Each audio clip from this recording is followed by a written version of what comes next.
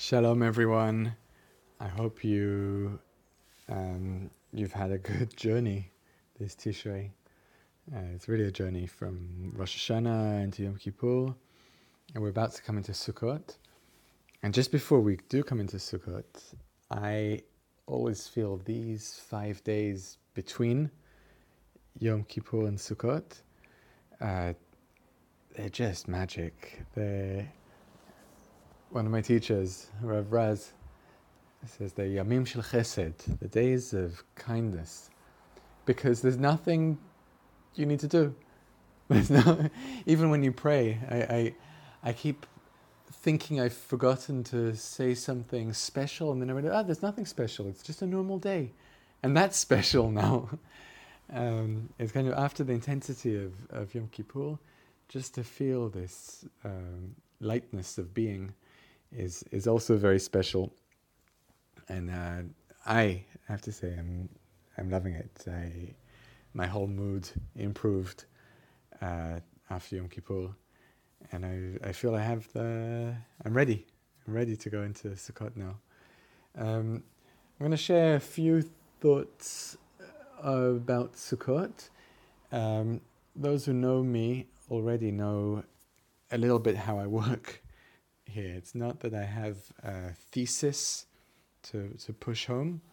I want to take you on a kind of associative journey around Sukkot, and we're going to start off with something that kind of caught my attention when I was going over the halachot of building a sukkah.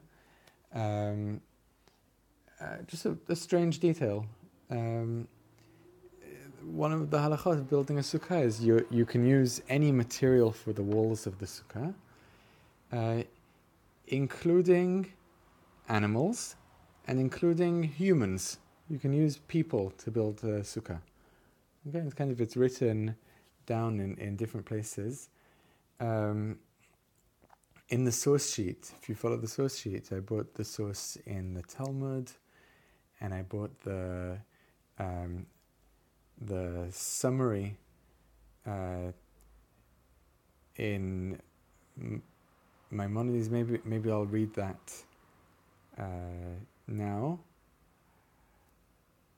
No, I bought the summary in the Maimonides as Mishneh Torah, and I bought a different version from the Shulchan Aruch. Maybe I'll read the Shulchan Aruch version now, because that kind of summarizes it. But if you want to get more into the juicy details, you can look at the source sheet. It goes like this. Okay, it's kind of a dry fact. יכול לעשות מחברו דופן לסוכה, להכשירה, ואפילו ביום טוב, ובלבד שלא ידע אותו שהוא עמד שם, שבשביל מחיצה הוא עמד שם. אבל בחול, אפילו אם הוא יודע שפיר דמי. I'll translate. One can use a friend to constitute a wall to make the sukkah valid. And this can be even on the holiday, on the festive day itself, as long as that person doesn't know that they've been put there to be a wall. And if it's on one of the middle days of Sukkot, if you're building a sukkah in the middle of Sukkot, then that's not so important. That's very strange. Okay, so it seems that there's two conditions. The person can be a wall in the sukkah, but they can't know that they're a wall. What does that even mean? What's going on here? Okay, and again, in the Talmud, there's different stories of Sukkot, and also the same rule applies for making an eruv, for being able to carry or walk in certain places on Shabbat, and on festivals you need, on Shabbat you need an enclosure, and you can use people to do that, and there's all sorts of stories of that happening. And if you look, I'm just taking a few different commentaries on the Shulchan Aruch that give different rules about what's going on there. Kaf HaChaim brings different commentators. It says, that person who's a wall doesn't need to be tied down there, right? So it's not the same as an animal.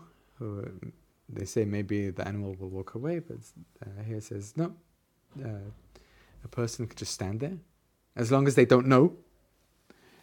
I don't even know what it would look like. Right? I was trying to imagine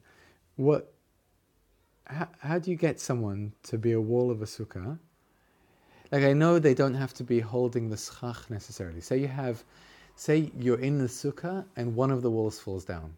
Okay, and in a sukkah you need more than 2 walls, right? You need 2 and a bit. So say you have a 3-wall sukkah and one of the walls falls down. So you can call someone over and say, can you just stand here a moment? And then while they're standing there, you finish eating, or you start eating, right? You drink, I don't know. You do one of the important things that has to be done in the sukkah. But it's a bit weird, right? And especially if you look at the next comment of the Kaf HaChaim, he says, even all four walls of the sukkah, because you can have 4 walls of the sukkah made of people, as long as they don't know what they're doing. Okay? So just now try and imagine that. Try and imagine calling 4 people over and say, hey, can you please stand in this position? Right? And there's a comment of the Bach in the Laws of Eruvin that talks about the position that these people are standing in, and the angles and how wide a person is, and so on. So you have them stand in the right width from each other.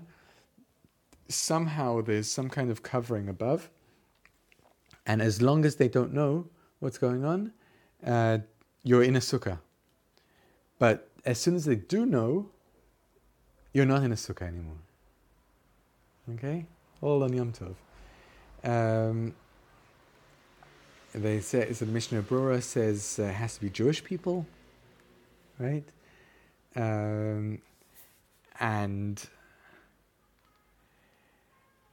I just want to leave it in a bit of a strange place. I can solve it, right? I can find a very technical reason why they have to not know that they're standing there, right? Because if they know that they're standing there, maybe they'll come to build on Yom Tov. You're not allowed to build, so you don't make it look like you're building or they're building. There has to be kind of a little bit of spontaneity. But I don't want to go to that place because I want to leave it strange. We have this construction which is made of a material that can be human but not fully human, right?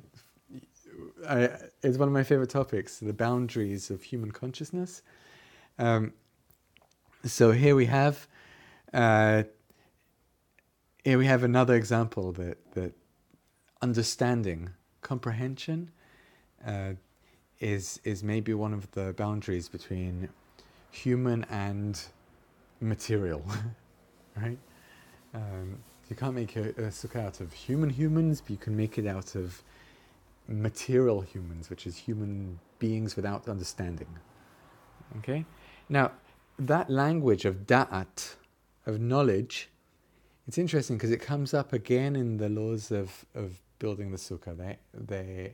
There's a famous discussion at the very beginning of the tractate in the Talmud that deals with the sukkah, and they talk about why a sukkah has a maximum height, and one of the reasons given by Rabbah is it comes from the verse Leman yedu dorotechem ki basukot hoshavti et bnei Israel, so that your future generations will know, right? Knowledge, that your future generations must know that I, God, caused the children of Israel to reside in a sukkah.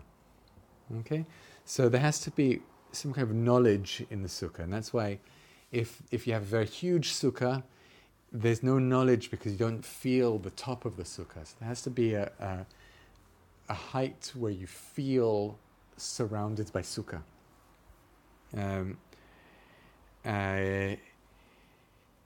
And what's that about, right? So it's interesting that there's this aspect of consciousness in the sukkah, right? It's not just a technical, physical thing, right? There's a mitzvah of being in a sukkah, but what does it mean to be in a sukkah? It's not just to be placed in a sukkah. It's not just like a person who's keeping sukkot, who's in the sukkah for the mitzvah. That being in a sukkah is different to the table that's in a sukkah, right? That's what being in a sukkah. We're talking about like the phenomenology of being in a sukkah.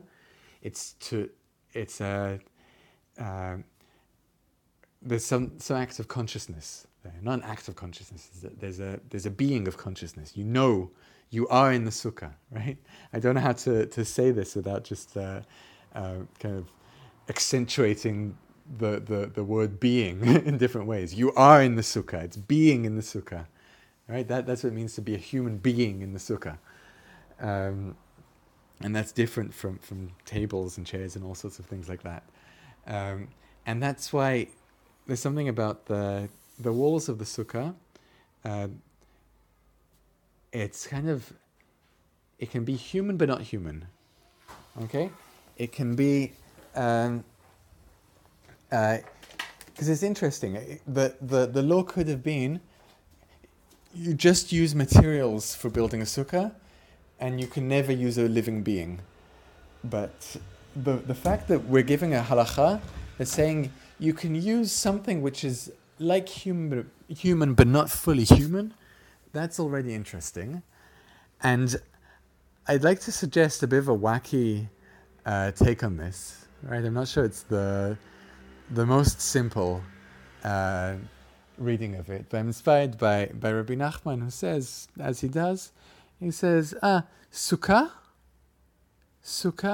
in gematria, so has the same numerical value. The word sukkah has the same numerical value as malach, as an angel. Sukkah is an angel. What does that mean? What does it mean that sukkah is an angel? So, I learned recently something interesting of the Rambam, of Maimonides, who talks about different mitzvot. He talks about tefillin, mezuzah, tzitzit, right? All sorts of like ritual objects which surround people. Yeah. And he says, someone who has all these objects around them, someone who has a tefillin on their head and on their arm, and tzitzit on their clothing, and mezuzah on their doorpost, that person won't sin because he has lots of reminders, and these are angels. That's what he says. These reminders, these are angels that stop him from sinning. And that's a very radical statement, right? Hidden there in the laws of mezuzah is the statement that what is an angel? It's just an object that reminds you of something. It reminds you of some kind of either state of consciousness or awareness of who you are in the world and what you should be doing. So what does it mean if you have tefillin on your head and a mezuzah on your door? You won't sin. It's not magic. It's not mezuzah stops you from sinning, but this mezuzah is like a visual reminder that reminds you. Actually, he actually says it wakes you up from your sleep. Okay, it wakes you up, and you say, actually, I'm a person who knows what I want to do in the world, and I don't want to mess up. I don't want to do the wrong thing. I want to do the right thing. I won't sin. Okay. And that's an angel. Okay, so let's project this backwards. Okay, remember, malach and sukkah are connected. And sukkah is also a ritual object that surrounds a person. So maybe a sukkah is also a reminder. It's also a reminder of a state of consciousness. And that state of consciousness is that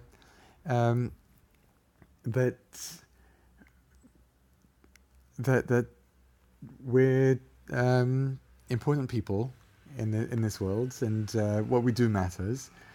And we internalize all the lessons we've learned on Rosh Hashanah and Yom Kippur. And if you sit in the sukkah and you know something, right? There's a knowledge you get from looking around you at the sukkah, and you realize, actually, I don't control everything. I don't have strong walls around me. I don't have a strong ceiling over my head. I'm not in control of my life, but nonetheless, my life matters, so it matters what I do. That will change who you are in the world, and that's an amazing lesson. So, I don't know if all of that was a crazy journey I just took you on. I don't know if all the pieces of that puzzle really make sense, but I enjoyed going on this, and I'm really looking forward to Sukkot, and I hope you are too. Chag Sameach. Chag Sukkot Sameach.